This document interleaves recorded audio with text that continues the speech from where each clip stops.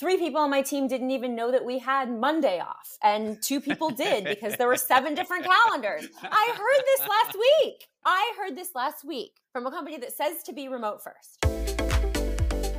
Welcome everybody to this next episode of The Future is Remote. I am your host, Kenneth Hellam, the self-proclaimed remote evangelist. Every now and then you meet these people that you know you just have to have a deeper conversation with.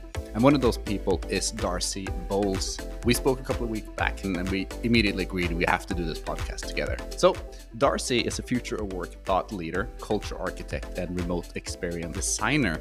She was leading remote teams before it was a thing. And I'm not trying to date you or put an age on you or anything, but you're a dinosaur in this industry. You have so much real life experience that it's an honor to be able to have you on the show. So welcome everybody, Darcy Boles. Awesome. Thank you so much. And oh man, you are dating me, but that's okay. It's funny. A dinosaur in this industry is definitely not even that old, which is wild. Yeah, it's still colors, right? It's not in the black and white days or anything like that. Yeah. All right. Like I said, we had an amazing conversation last time we spoke. I learned so much from it, and I want to make sure that our listeners also has an opportunity to learn from you. But like we said, you had 8 years of experience in this field. Like most people started talking about remote during a recent pandemic. But you've been doing it way before. Why is this so important to you? Yeah. So for me personally, I'll start there, is that my deepest why is that work doesn't have to suck. And I could probably say that more eloquently. I really think that work could be awesome in a lot of ways. And that also means that it doesn't have to be challenging or hard, but it doesn't have to be terrible, which we've kind of labeled work and the office and kind of the industrial revolution, the way that work has been built off of that movement for a long time. And I just see and feel such a deep opportunity for diversity, for thought leadership, for the ability to have access to talent all over the world, for economic development, for people to have the freedom to live their best lives and do the best work of their career. And I deeply believe that there's a win-win for everyone in the future of work. And you make it sound so natural, like this is already happening, but for 95% of the population, work does suck, right? It does. It does. And I guess about 8 years ago, it was the first time I ever entered the, I would say, more corporate workforce. And there were some great things about where I was working. And there were also things that didn't really align with who I am in terms of I'm not really a city person. It was really hard for me to be in cities a lot of the time and be able to do my best work. I get really distracted. I'm highly sensitive. And that has nothing to do with the company itself. It just has to do with I want to be able to give the best of myself if I'm working somewhere. So why not do it in a place that really sparks that creativity and ingenuity? And like you said, building your own lifestyle, deciding when and where and how to work, combined with doing something that you're passionate about. Everybody wins, yeah? Yeah, everybody. Too easy. I know, right? It sounds way easier than it is, but I think there's definitely like a hierarchy of needs there. So you've been through this journey. You've worked in remote companies. You've seen remote cultures in enterprises. And now you've decided to kind of go off and consult. What is it you do? Yeah, so right now I am dipping my toes into the consulting world. Been asked over the past kind of 1 to 2 years by a lot of people who were reactionary to the remote. Like so many companies that are out there right now, they had an office. Now they're saying, are we going to keep it? Maybe not. We need to transition onboarding from office first to remote first. That's very different. People are saying their culture is broken now that they've gone remote. Well, guess what? Remote actually just revealed your culture. And so I think that those are the things that I'm really helping companies with right now, is understanding what are the steps that we need to take to help people build the muscle of remote first working. Everything from just helping engagement in the employee experience to really getting people to that state of nirvana of helping their employees design their life around their work because they've hit that asynchronous communication kind of stage. So it's a long process from hire to retire, and so many companies are at such different stages in the process. So I'm really dialing in and finding out where the companies are at and then helping them solve the problems depending on what stage they're in. A culture architect is the way you describe yourself. It's a big word. How is that perceived by your customers?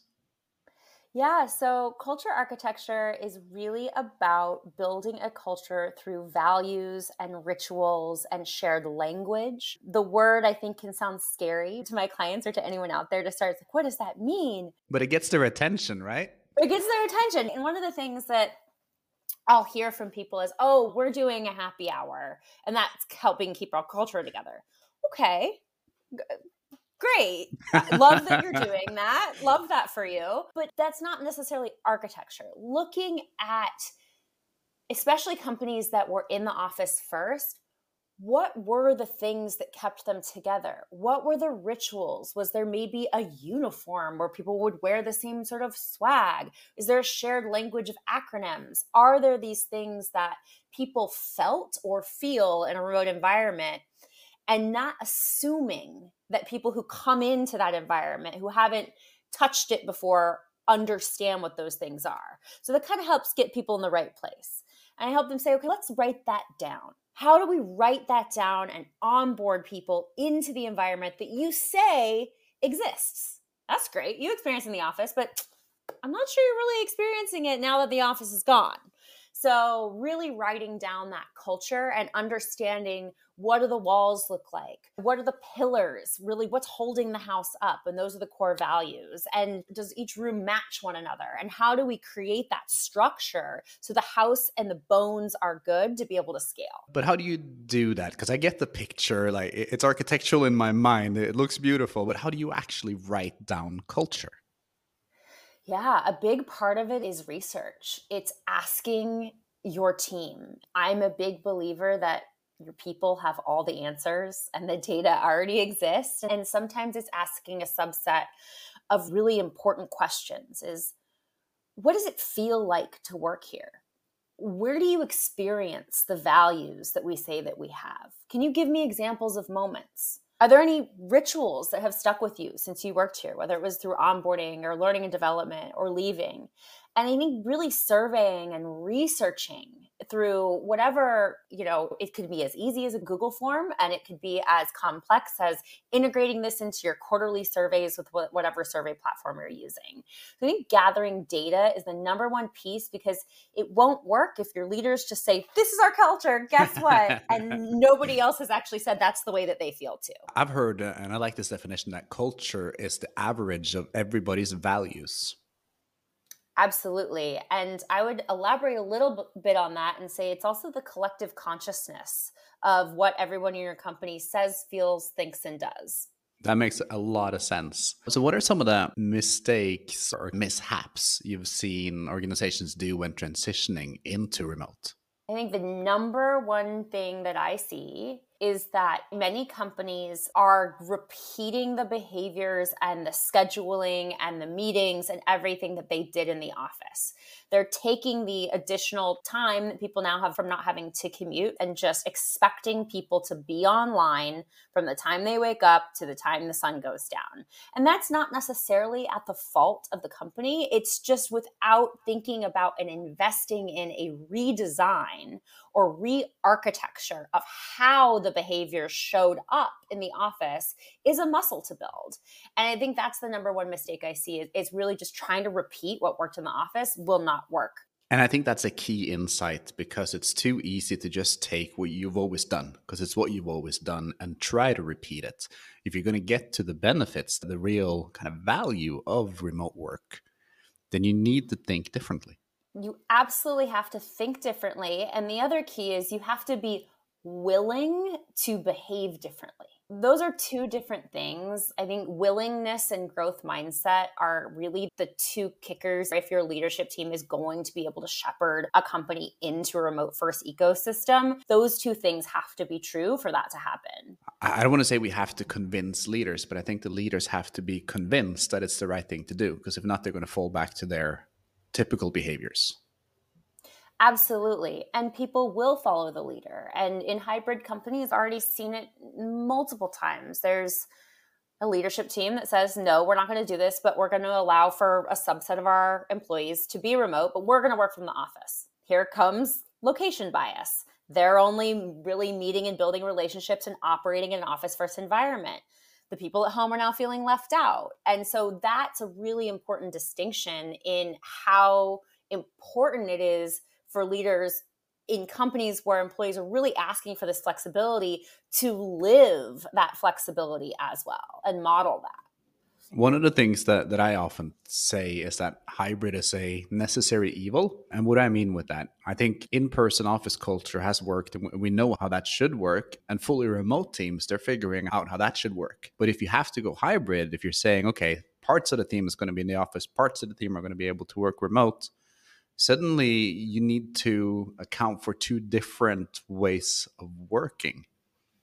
Have you seen hybrid work, and do you have any tips for how to get hybrid to work? I think that we're still in the depths of the mud as a society in hybrid work. I tend to liken it to two different songs playing at the same time, and nobody likes hearing that. At least I don't. It makes my brain want to explode. And I think it becomes a lot more confusing for employees. I was talking to a CEO the other day of a cybersecurity company, and he was saying, well, I'm trying to decide if my employees should come in on Mondays and Wednesdays and they can pick the last day.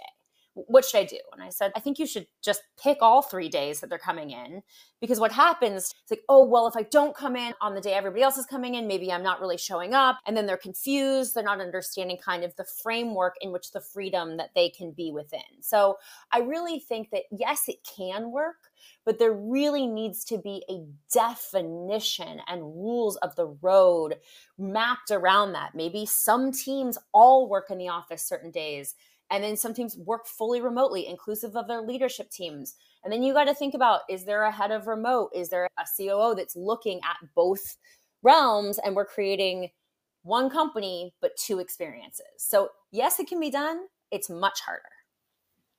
You said a word, you mentioned a title, and this is something I'm personally very interested in and something you have experience with. Head of remote.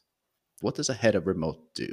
So I would say your head of remote is your company concierge. It's your grand central station. It's the glue or the duct tape holding your company together. So that position really needs to be invested in if you're a company that is looking to be a leader in remote. And why is that? Many companies I've talked to recently are saying, we have no process for this. We have 10 different tools. It worked when we were in the office because we go talk to one another, but now we're remote.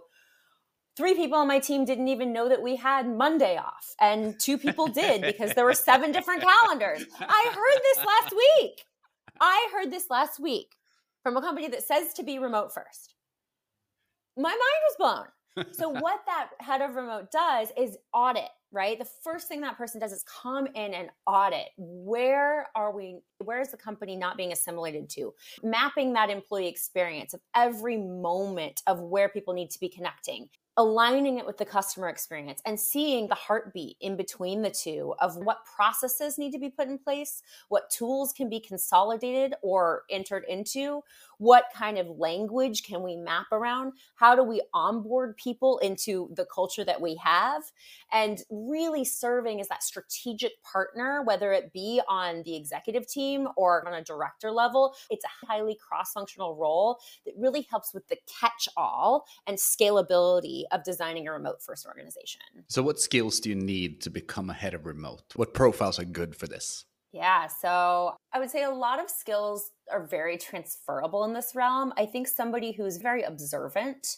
who has a high level of sensitivity, so can kind of understand language and written communication in a very objective way. Someone who really has a background, whether it be in behavioral science or positive psychology, so understanding trends of behaviors is a huge piece of this, organizational psychology. Anyone who also understands anthropology or sociology, rituals. Can you codify rituals? Can you look at language? Can you see where people are connecting? Do you understand the basic human needs and how to design for it? So I'd say off the cuff, those are a few kind of skill sets. Also, somebody who's really good at documentation and using a tool in the best possible way. So you're looking for a little of everything. You touched on soft skills, you're touching on hard skills, Yeah. You're touching on philosophical skills. I know. Sounds like a unicorn. It's a unicorn, them, but I know a few great head of remotes out there. And I would definitely say there's going to be quite a few more that are going to come out of the woodworks in the next few years, realizing how transferable their skill sets are. And that's really the key. Does that person have the value of wanting to make an organization strategically better and easier to work in?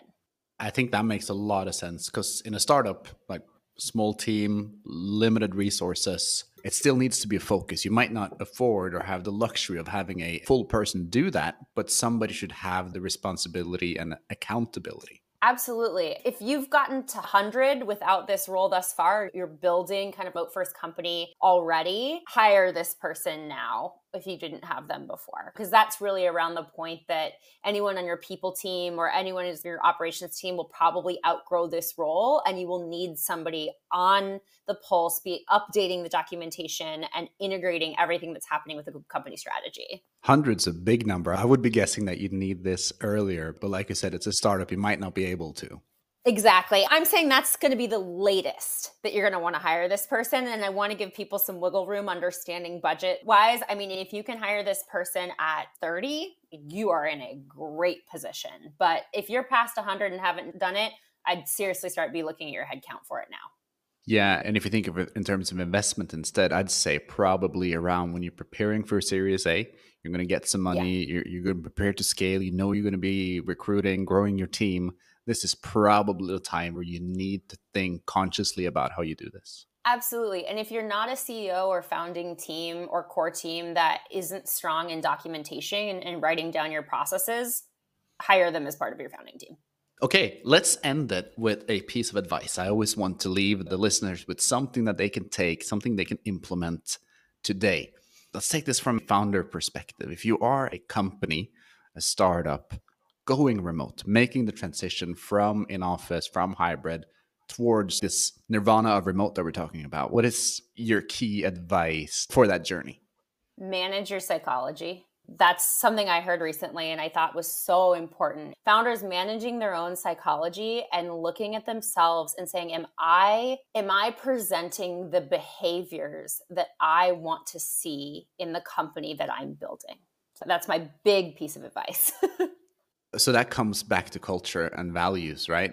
Knowing what that culture and value is, what you want to build, what already exists, and then living it. Yeah, exactly. And I'll give a real life example of this. The company I was working for had been remote prior to the pandemic. I sat in a very similar role to head of remote. And we were watching a lot of newer employees start to apologize when their kids were walking in the room, saying, okay, hold on. We've said this is a company that's based on trust and you have a lot of freedom. There's framework, but you have a lot of freedom in it and kids are totally welcome. That's fine. But no matter how many times anyone said that, I still saw the sorries come out. And so we said, how are we going to change this? So we asked our CEO, would your son be willing to host one of the company calls? And the next company call, his 6-year-old son hosted the call with his assistants. And immediately that unlocked the permission of the environment that the leadership team wanted to see. So it can be as simple as that. You're not just saying that children are okay and encouraged, you're putting them center stage. Yeah, and you're saying, look, I mean, your kids aren't going to run every meeting, but it's okay to have a family here. It's okay to be authentic here. It's okay to be a human. With that, I think we're going to round it up for today. Darcy, thank you so much for coming on the show. Thank you. Cheers. Thanks, Kenneth. Ladies and gentlemen, that was the delightful Darcy Boles. If you enjoyed this show, the number one thing you can do to support us is to hit that share button and go post it on your social media. My name is Kenneth Hellen, and you are listening to The Future is Remote.